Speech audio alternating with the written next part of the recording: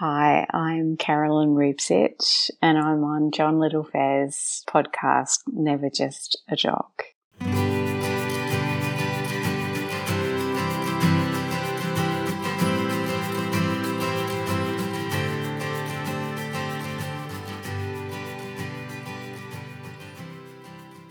It's amazing to be able to record this episode with you.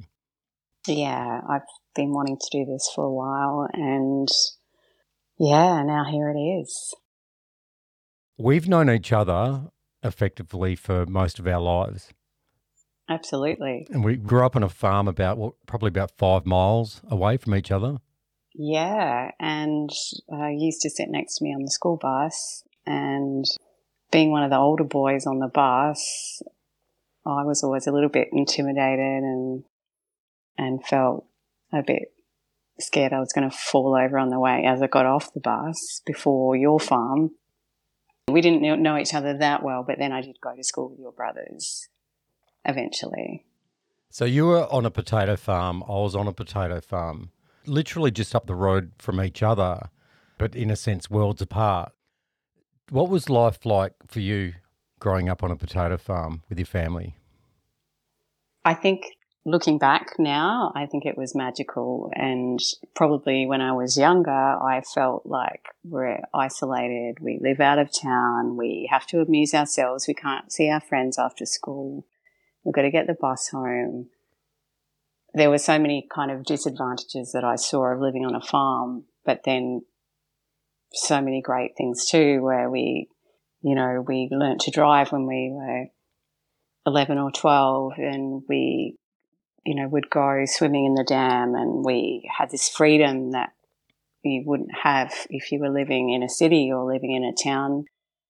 And we could just do our own thing and ride motorbikes around and play with the dog and go swimming with the dog. So, yeah, we just had this, lovely life. And also my grandparents lived on the farm as well. So my grandfather, my Croatian grandfather, was one of the sort of original settlers in the area, and so he sort of felled the trees on the farm and cleared the farm, and they lived in a house probably 100 metres away from us. So that was actually very special to have my grandparents so close and, just get to see them so regularly and be such a part of each other's lives. So yeah, so now in my older years, I feel like it was an absolute joy, and it was. I think just as a teenager, I wanted to do other things. So, but I was very, I'm sort of one of 4 children and the youngest, and I was very independent. I was always kind of doing something on my own because the others were off doing their own thing, and I loved that. There was always something to do, always something to do. And you said that you had a dog on the farm. Was your dog's name Lindy Lou? She was. What breed was Lindy Lou? She's a corgi, and I don't even know how my parents came to have or to decide to have a corgi as a farm dog.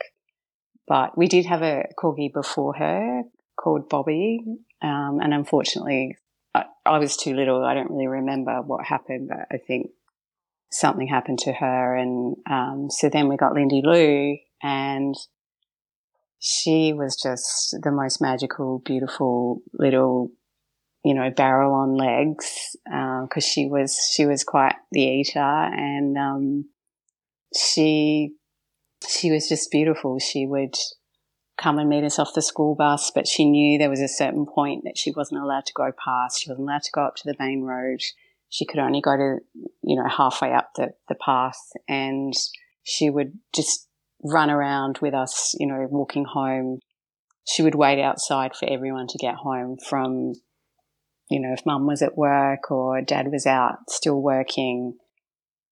Lindy would know, and she would wait outside and until everyone was home, and then she'd be okay to go around the back and be on the veranda and just know that her family were home. So she was very much an outside dog. We're of the generation that dogs are not inside, even though she was a fairly well-to-do breed for a farm dog. She would still, roll in cow poo and roll in dead animals, and she would love it. And the stinkier the better. She was not a princess by any means. Lindy Lou lived with you and your family on the farm for quite some years. So Lindy Lou was very special, and she was very sensitive in that the back step of our house is very significant actually, and so you would walk out of near the kitchen to the veranda, and then there was a laundry, sort of like a little part of the house that was separated, but the back step was the point where if you felt sick, you would go and sit there. If you felt upset, you would sit there, and Lindy was always there, and she would always come up and stick her nose under your arm and nuzzle you and just be with you because she knew something was wrong. So, yeah, she was a very, very intuitive dog, very didn't like little kids. She was actually quite snappy with them, but very protective and loved chasing the cows and all that kind of stuff. So, yeah, I think we must have had her from, when I was, I don't know, under 10. And then when I was in my teens, I got quite sick with a blood disorder, and I had to go to hospital, and I had to have all this kind of investigation, and ended up having surgery and was really sick. So in my recovery time, I actually also had to go back to hospital and ended up going to the local Pemberton hospital to kind of recuperate, I guess. And during that time, my parents would come to visit me, and on one of those occasions, my mum and dad came to tell me that they had to put Lindy down because she had some heart issues. She had a hip problem. She had, arthritis in her hip, and she was starting to suffer. So I was just horrified that I was going home and she wouldn't be there. And so I never got to see her or say goodbye to her. And I just was kind of whisked away for this problem that I had. And then when I eventually got back, my dog was gone, and I was angry with my dad. I was like, how could you do that? But I know how much he loved her, and he did it for her. So what a decision, to keep your daughter happy or keep your dog well and feeling okay. So I understand it now, but at the time I was, I still think about her and think about not being able to say goodbye to her was a huge thing for me. Let's talk about your early career.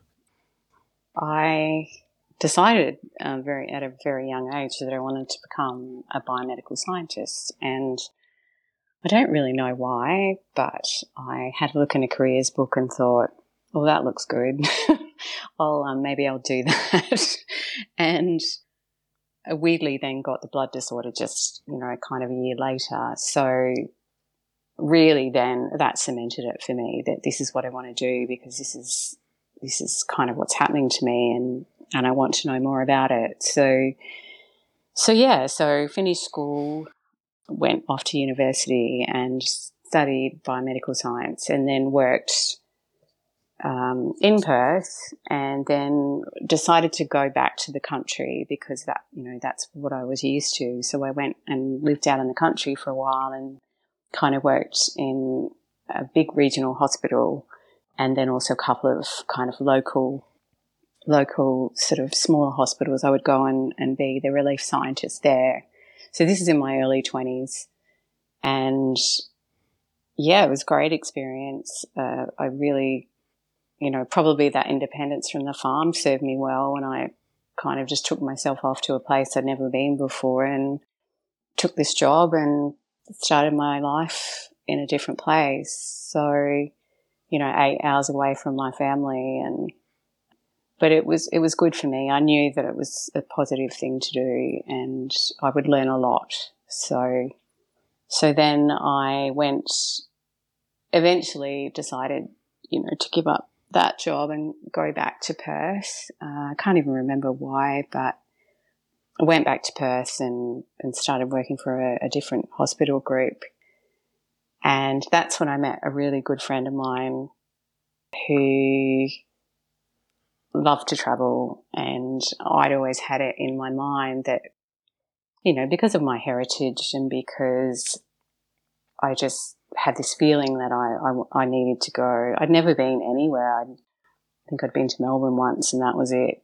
So I thought at some stage I want to go travelling. So anyway, when I met this friend, he kind of encouraged me to go travelling with him, and he has a sister who lives in Italy and she was getting married, and he said, well, why don't you come with me and we'll go to the wedding and then we'll go travelling in Europe together. And this would have been May 1995. And I knew I wanted to go, but for some reason I didn't feel right about going right then. So he left and I stayed, and I said, I'll definitely come sometime next year. And I don't even know what that feeling was, but as it turned out, my dad passed away very suddenly at the end of 1995. I was there with my mum and we were with him just before he passed away, and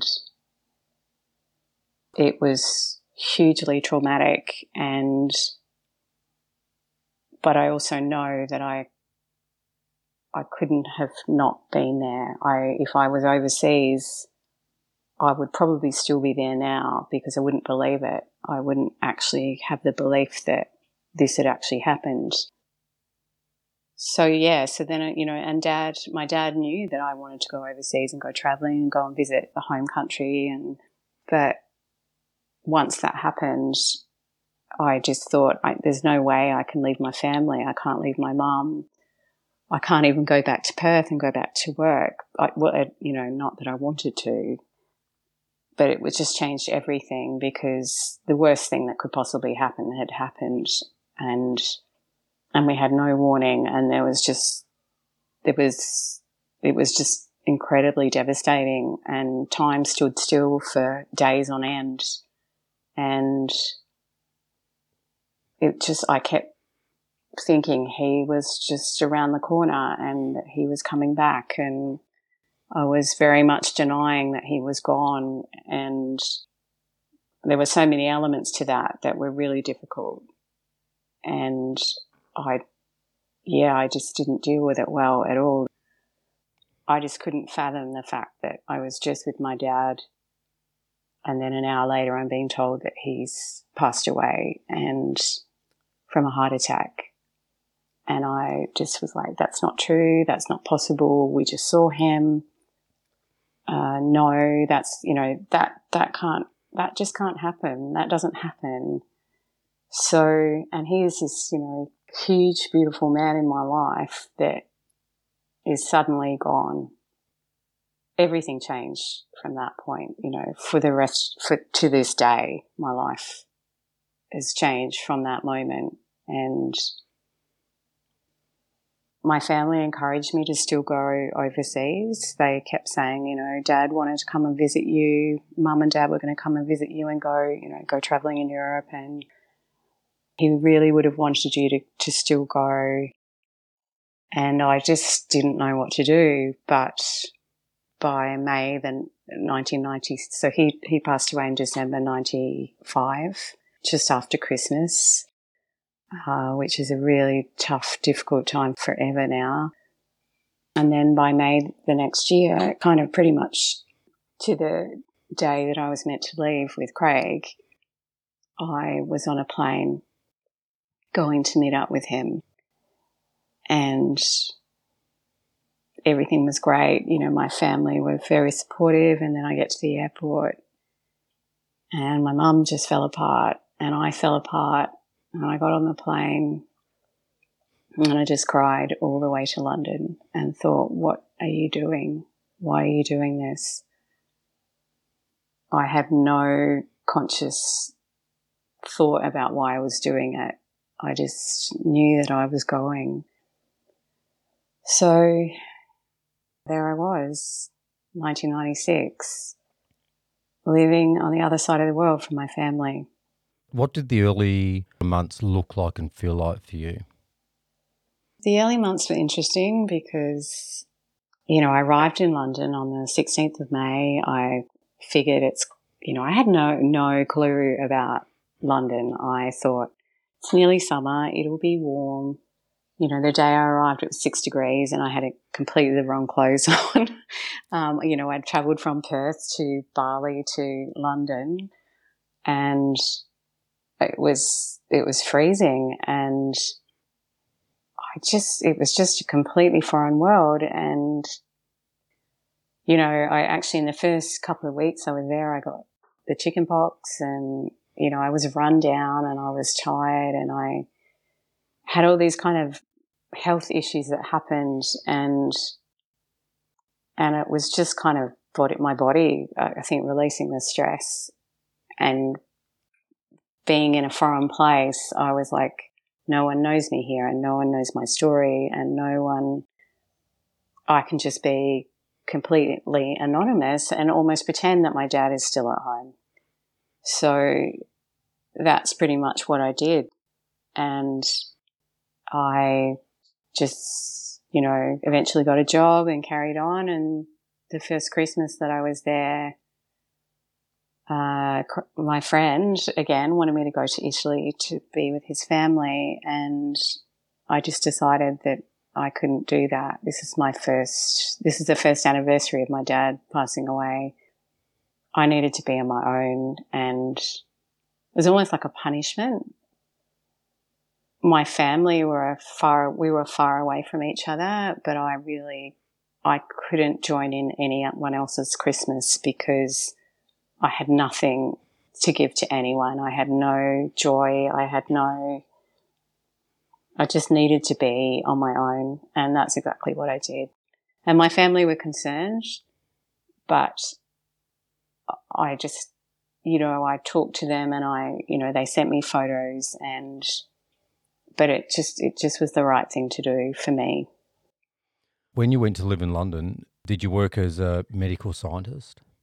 I did, yeah. I worked, I was a locum biomedical scientist and it was great, you know, because Australians are very respected in that field and mainly because your training was very multidisciplinary, so you could work in a lab where you could do everything. So I found it really easy to get work and got some really incredible jobs actually working for some amazing fields.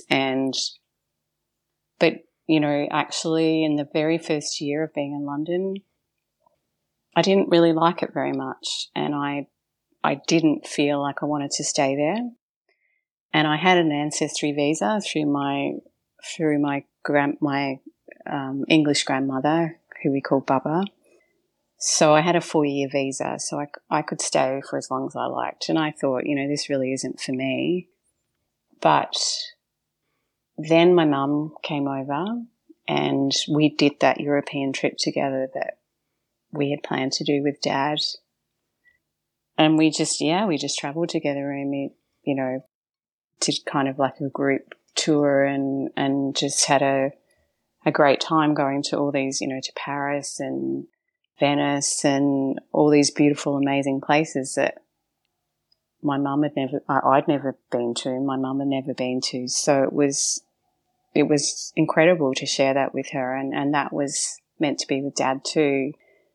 So But just before my mum came over, I met someone in London, and I wasn't sure that I wanted to stay in London, but there was something in me that said, you need to see how this goes. And I ended up falling in love with London and ended up living there for nearly 18 years, which blows my mind because I just had to create my whole new world. I didn't know anyone. Everything changed, and then all of a sudden I was just, no one else is going to be there holding your hand. You've got to just get on and make this your world, or you don't. And I just ended up meeting the most amazing, incredible people in my jobs in, very, very multicultural world. Just, it opened my world up completely. And before I knew it,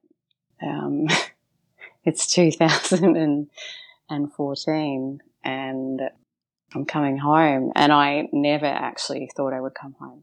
When you were living in London, were there pets on the radar? Did you have a cat or a dog?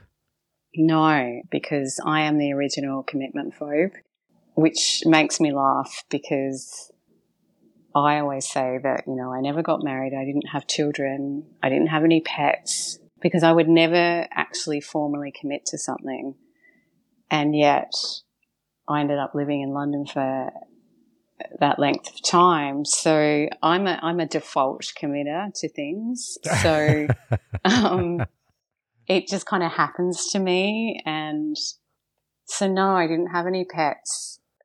But I would always, I've always been a lover of dogs and cats and, other people's pets, of course. I would always love their pets. I'm kind of that person, and, I love your pet because I don't have to look after it. So, that's kind of where I was in the, commitment zone in pets and people and life. So you make your way back to Western Australia, to one of the most famous wine regions in the world, Margaret River. Yeah, it's interesting. I'd always loved this region. I'd been here with my mum and dad as, when we were kids. They would bring us over here and, we'd go wine tasting, not us personally, but my parents. And you drove the car home for mum and dad.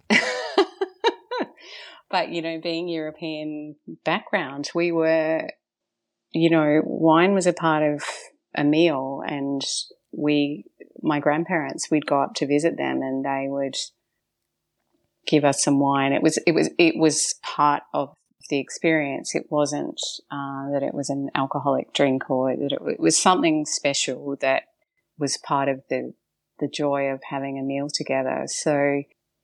So yeah, Margaret River was always really special, and growing up on a farm, coming to the beach, was just incredible. And this beautiful place, this farming community that was, surfers and really laid back and just an incredible place. So you moved to Margaret River and you're in a new relationship. Tell me about that. So yeah, I'm living in Margaret River and I'm working in the wine industry, and I've kind of gone through this journey of getting back to very close to what I used to do in the medical world, but now in the wine world. So it's all come together, and everything is how it is meant to be. And so, I have my own house, and I'm loving going to the beach, and I love having this lifestyle, and I'm in a new relationship.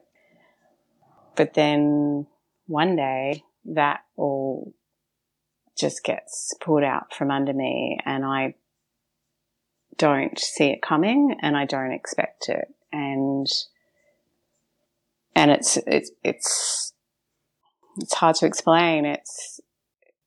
There's some kind of PTSD thing that happens to me, and all of a sudden I'm dealing with that grief loss again, that feeling of, how did I not know this could happen? How did how did it just happen to me? And I wasn't aware that this was going to happen. So of course, in that time, there was a lot of reflective going back to dealing with the grief that I'd had with my dad that I probably hadn't dealt with for 27 years. You know, I all of a sudden had to deal with both of those things, and threw me really down to my lowest point. And because I had to face it now, and you know, there was not really a lot of light at that point, but my job was something that was always there. And my colleague that I work with, her and I are very good friends, and she was always there for me and always caring for me. And so she slowly started to ask me to look after her cats.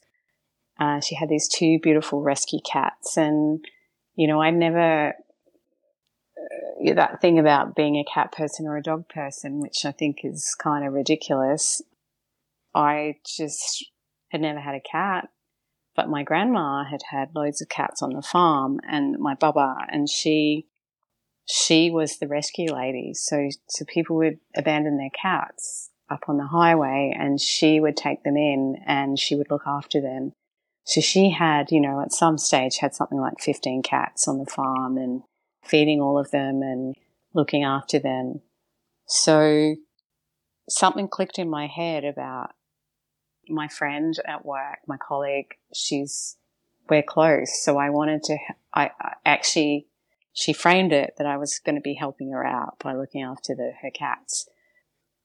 So I did, you know, and I went over there, and she had it all laid out exactly what I had to do. And I'm kind of a very attention to detail person, so I need to know exactly, is this right? Am I doing this right? Am I, you know, I don't want to end up doing the wrong thing for these cats. But what it actually gave to me was this amazing feeling of these animals are relying on me to look after them. Their parents are away, and they need me to look after them. And I get to have a bit of cuddle time. And one of the cats is very scared, very timid. And, you know, when she would come to me, mainly for food, was just a breakthrough moment that, wow, you know, these animals trust me. There's something about the fact that I can be there with them, and they trust me, and they feel safe. So from that point on, I loved looking after those cats. And so my colleague would constantly be on the websites at work and saying, what about this cat? You need to get a cat. Just get a cat. And I was like, no, I don't want to get a cat. And she just kept on and on and on at me. And she would show me pictures of kittens, and I would say, yeah, they're beautiful. And I would see certain pictures and think, yeah, they're amazing. But I can't commit to that. I can't commit to having a cat. I can't, you know, I'm not worthy kind of thing. And then Nala came into your life. How did that happen? Well, I think because she kind of worn me down quite a lot, I didn't want to go ahead with something that she suggested for me necessarily. So I did keep looking, and I was just watching, you know, certain things on social media. And then I saw this cat called Nala, who was an older cat who had kidney problems. And I just saw her, and I instantly knew that I needed to be with her, and she needed to be with me. And there was this feeling that she's older and she has health problems, so no one will want her. And I'm always the champion of the underdog. You know, I don't want anyone to feel abandoned or left. So, you know, my colleague had also said to me, perhaps you should be a foster carer. And I was thinking, no, because that's not a commitment. It's like, I don't know if I could do that. And so when I saw Nala, I thought, yeah, I can do that. She's an older cat. I can stay completely detached. I can look after her. I can give her, you know, a good end of her life. I won't be upset when she goes. It will just be something kind that I can do for her. Yeah, so I went and met her. She wasn't overly friendly. She kind of came up and I gave her some treats but it was a bit awkward, and I came home and I was actually really upset, thinking this cat doesn't like me and this is stupid. What am I doing? She doesn't want me. She wants to stay where she is. Anyway, I just went ahead with it. I kind of like going to London. I just thought, okay, just have a trial 2 weeks with her. And so when I went to pick her up, it was so traumatic because her foster carer was upset. I was upset. Nala was upset. I just felt like I was taking someone's cat away from them. But once I got her home, she just, sniffed around and she made herself at home. And before I knew it, I was completely in love with her. I was in love with her when I first saw her with her little ballet feet. And she just became a bit like my mentor. She was feisty. She was independent. She didn't take any crap from anyone. She was her own lady, and I really admired that about her. And I think there was something in me that was like, you've always thought you're this really independent person, but actually you're not. Nala is teaching you these things right now. And she taught me about boundaries. She taught me about that's enough love. I don't need any more at the moment. Just like we just had this beautiful, beautiful relationship, and I would come home and she would meow at me, and she was solely reliant on me. And I, for the first time, committed to someone properly, consciously committed to her, to look after her, because there's no one else was going to do that. So yeah, I very much fell in love with her. And I think it was easier for me knowing she had some health problems because I knew which food I had to give her. I didn't have any choices. I just had to give her this food, take her to the vet, do these things. And I'm kind of that kind of person where I feel like if I can't just wing it. I need to know what I need to do. So that's what I did. How did Nala change your life? She actually brought me a reason to come home. My house had always felt quite empty, and knowing that she was here and coming home to her made my house a home. And she was my family for my dependent family, some creature that was dependent on me, and I'd never had that before. So, the first time I saw her just laying on the sofa with her legs up, completely relaxed, was just, amazing that she trusts me and she feels safe and she's comfortable here, and she gave me so much confidence in who I thought I never was, to be able to look after another human being. So she didn't have any choice, and yet she was completely comfortable with me. And yeah, sorry. Are they galahs in the background going off? They are, yeah. They fly over, yeah, kind of certain times of day. Nala wouldn't even be able to chase them because she would look at them, but she's just too old to be jumping up and bothering. But they're like 50 feet in the air and they're going 100 miles an hour. How are you going to even be able to grab them? I know, but as a cat, you think you can do anything. So. Even as a human, but I know my limitations. Yeah. Towards the end of 2022, There's some devastating news with Nala that she's very sick.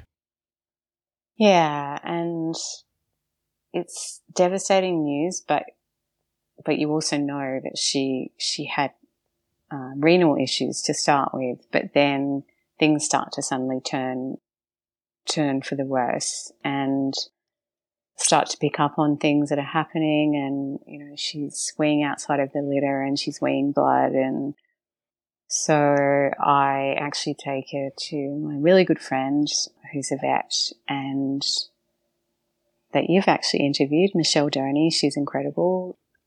So she does some checks on her and says, I can feel a lump, but I'm not really sure what it is, and bring her back in a week or so, and we'll check it out. Anyway, so we go ahead with her checking her over, and the lump's still there, and we have an X-ray, and we find that Nala has a tumour in her bladder, and it's in the neck of her bladder, and it's inoperable, and she's 15, she's old, and she has chronic renal failure.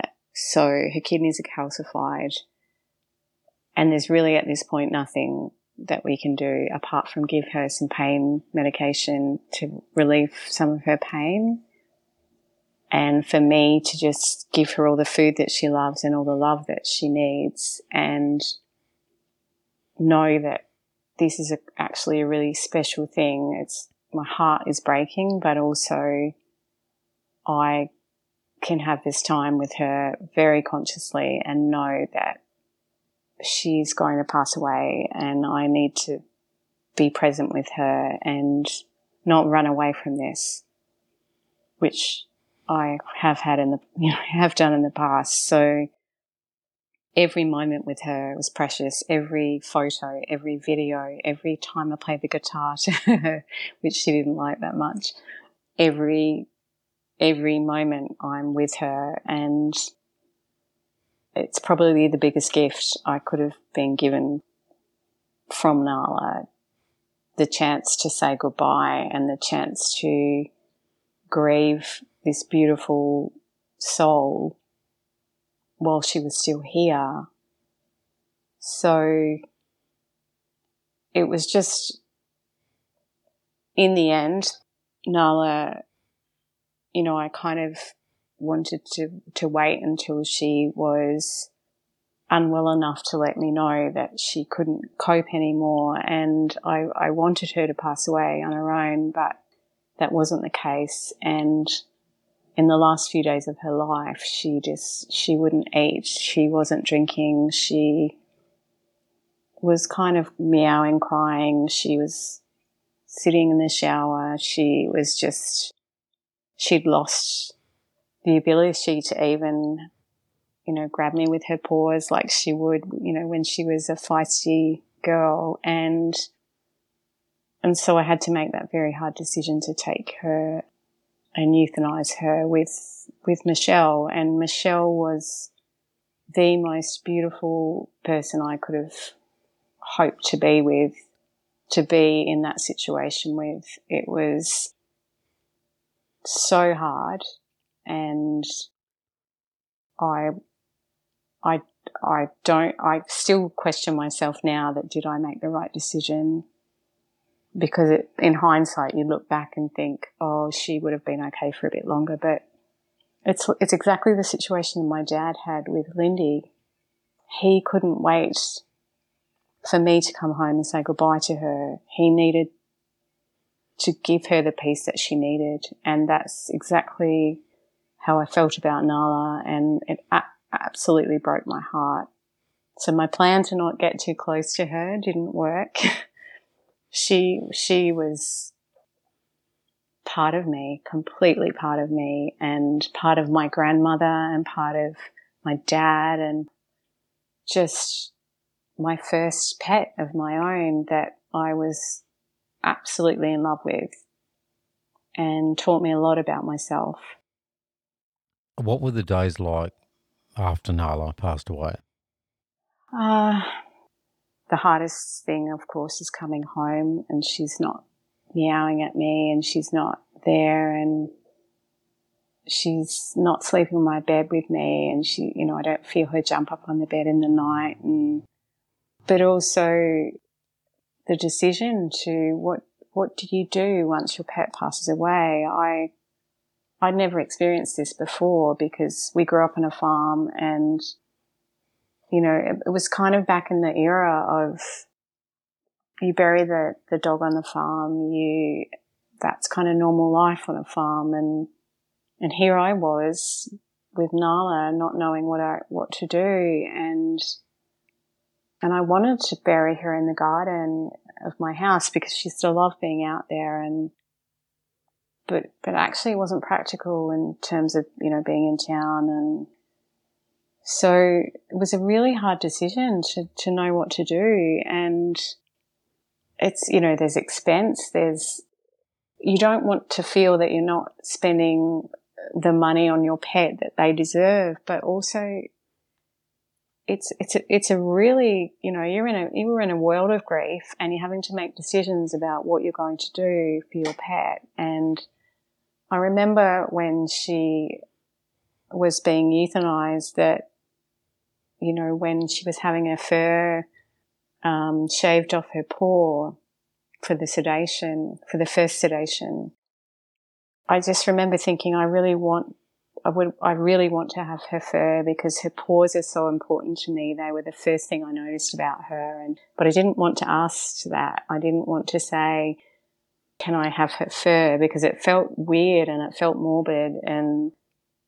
yeah, I felt really alone in what do I do? What do I do if she dies in my house when I'm here? I guess being on your own, it's a very hard thing to know what is the right thing to do. So I fully understand that for anyone with their pet. What can you afford to do? What will honour them? What if you don't do the thing that, you know, people have their pet cremated and get the ashes back? What if you can't afford to do that? Does that mean that you don't love your pet that much? It's a really, really difficult thing. You're grieving your pet, but you also have to decide monetarily how you remember them or how you have them still in your life. And it's difficult. It's very difficult. And yeah, I don't, you know, I wouldn't ever tell anyone what they should do in those circumstances. Being on a farm, you know, there's kind of an easier choice, but life is different now. You know, when you're growing up on a farm, you didn't take the pets to the vet. You know, it was a different time then. It was a different era. Something I do want to mention. So when I got Nala, that was her name, and they ask you if you want to change her name or not. And I thought, oh, Nala's a beautiful name. I probably would never have come up with that. So I love to rhyme things. So I decided that she would be Nala Banana. And when we were kids, you know, with my dad, dad was musical, and he would always have, you know, music in the house, and he played in a band. And so we had some old records, and one of the people that we used to listen to was Nana Muscuri. So I just crowned her Nala Banana Muscuri, and that just seemed the perfect name, for her. And I, you know, when I've been to my mum's house, I've gone through the records and found the Nana Muscuri records, and I have them near my pictures of Nala now. That there's pictures of her all around the house, and Nana Muscuri. You know, I played her Christmas record on Christmas Day for my dad. There's a picture of my dad and there's a picture of Nala together near Nana Muscuri. So that's really special that I've got his old records and just, yeah, you know, it's kind of my dad's sense of humour as well. He would love that. So yeah, that's a little in joke, dad joke, you know, Nala Banana Muscuri. I love that. And we grew up just down the road listening to Nana Muscuri as well. Yeah, and Demis Roussos. And Demis Roussos. And Kamal. Oh, definitely Kamal. Yeah. Absolutely. Yeah. And Tijuana Brass, Herb Albert and the Tijuana Brass. That was one of my dad's favourite bands. And was it from Hatari, Baby Elephant Walk? Yeah, yeah. And one of the other things that I wanted to talk about is so one of the things that people would say to me about Nala was, why did you take on an older cat? You knew she wasn't well, and why wouldn't you get a kitten? And my response is, because no one, like, I could see that everyone was saying, oh, she's beautiful and she's this and she's that, but no one wanted to take her. And for me, that was heartbreaking, and I just knew that I want to take her, and I want however long we have together. And as it turned out, we only had, I think it was like 10 months together. But she changed everything about my life. She gave me the biggest gift ever. She turned so many things around for me. And so then the next question that I'm being asked by people is, so are you going to get another cat? Are you getting another cat, like a replacement, another cat? And I was like, no, Nala's very special and I can't replace her, and I don't want to think about that at this point. So when people are asking me, are you getting another cat? You're getting a replacement cat, essentially, is what they're saying. I'm like, no, Nala was incredibly special, and, I need to grieve her and I need time to grieve her. But something happened very quickly for me, and the same website that I saw Nala on, I see another older cat. SAFE is an amazing organisation. They stands for Saving Animals from Euthanasia. They're all volunteers. They are incredibly amazing people. The foster carers, I'm very close to Jane, who was Nala's foster carer. I'm close to now other people that I've come across, and yeah, they're an amazing group of people. So I see this older cat again, and no one wants her, and she's 10 and a half. She's not sick, but she is older, and my heart just goes out to her, and I think, okay, this is my mission now. This is what I need to do. And I need to take her, and I need to look after her, because, who looks after older people when they're alone, and who looks after older pets when, there's something that strikes a chord with me about that. So I contact SAFE and say I would love to meet this cat, and they put me in touch with the foster carers, and it turns out they have COVID, so we can't do a meet and greet, which, because you get this offer that you have to contact them within 5 days, and so we can't do that. And then I say, well, that's fine, it's kind of over Christmas time. It's only 2 weeks since Nala passed away. I can't even believe I'm doing this. But I know it's not about me, it's about this cat that needs a home, who's been in foster care for 5 months. So I wait, and I hear from the foster carers, and I get this beautiful message saying, Carolyn, we're so sorry. We've decided that we want to keep her. We just can't let her go. We're considered a foster fail, which I think is a weird term, because that is what you want for this animal. You want them to be loved and looked after. So that is not a foster fail for me. That is the end result that everyone wants. So I was incredibly happy for them, and I love the fact that, perhaps me showing some interest made them realise we don't want to lose her.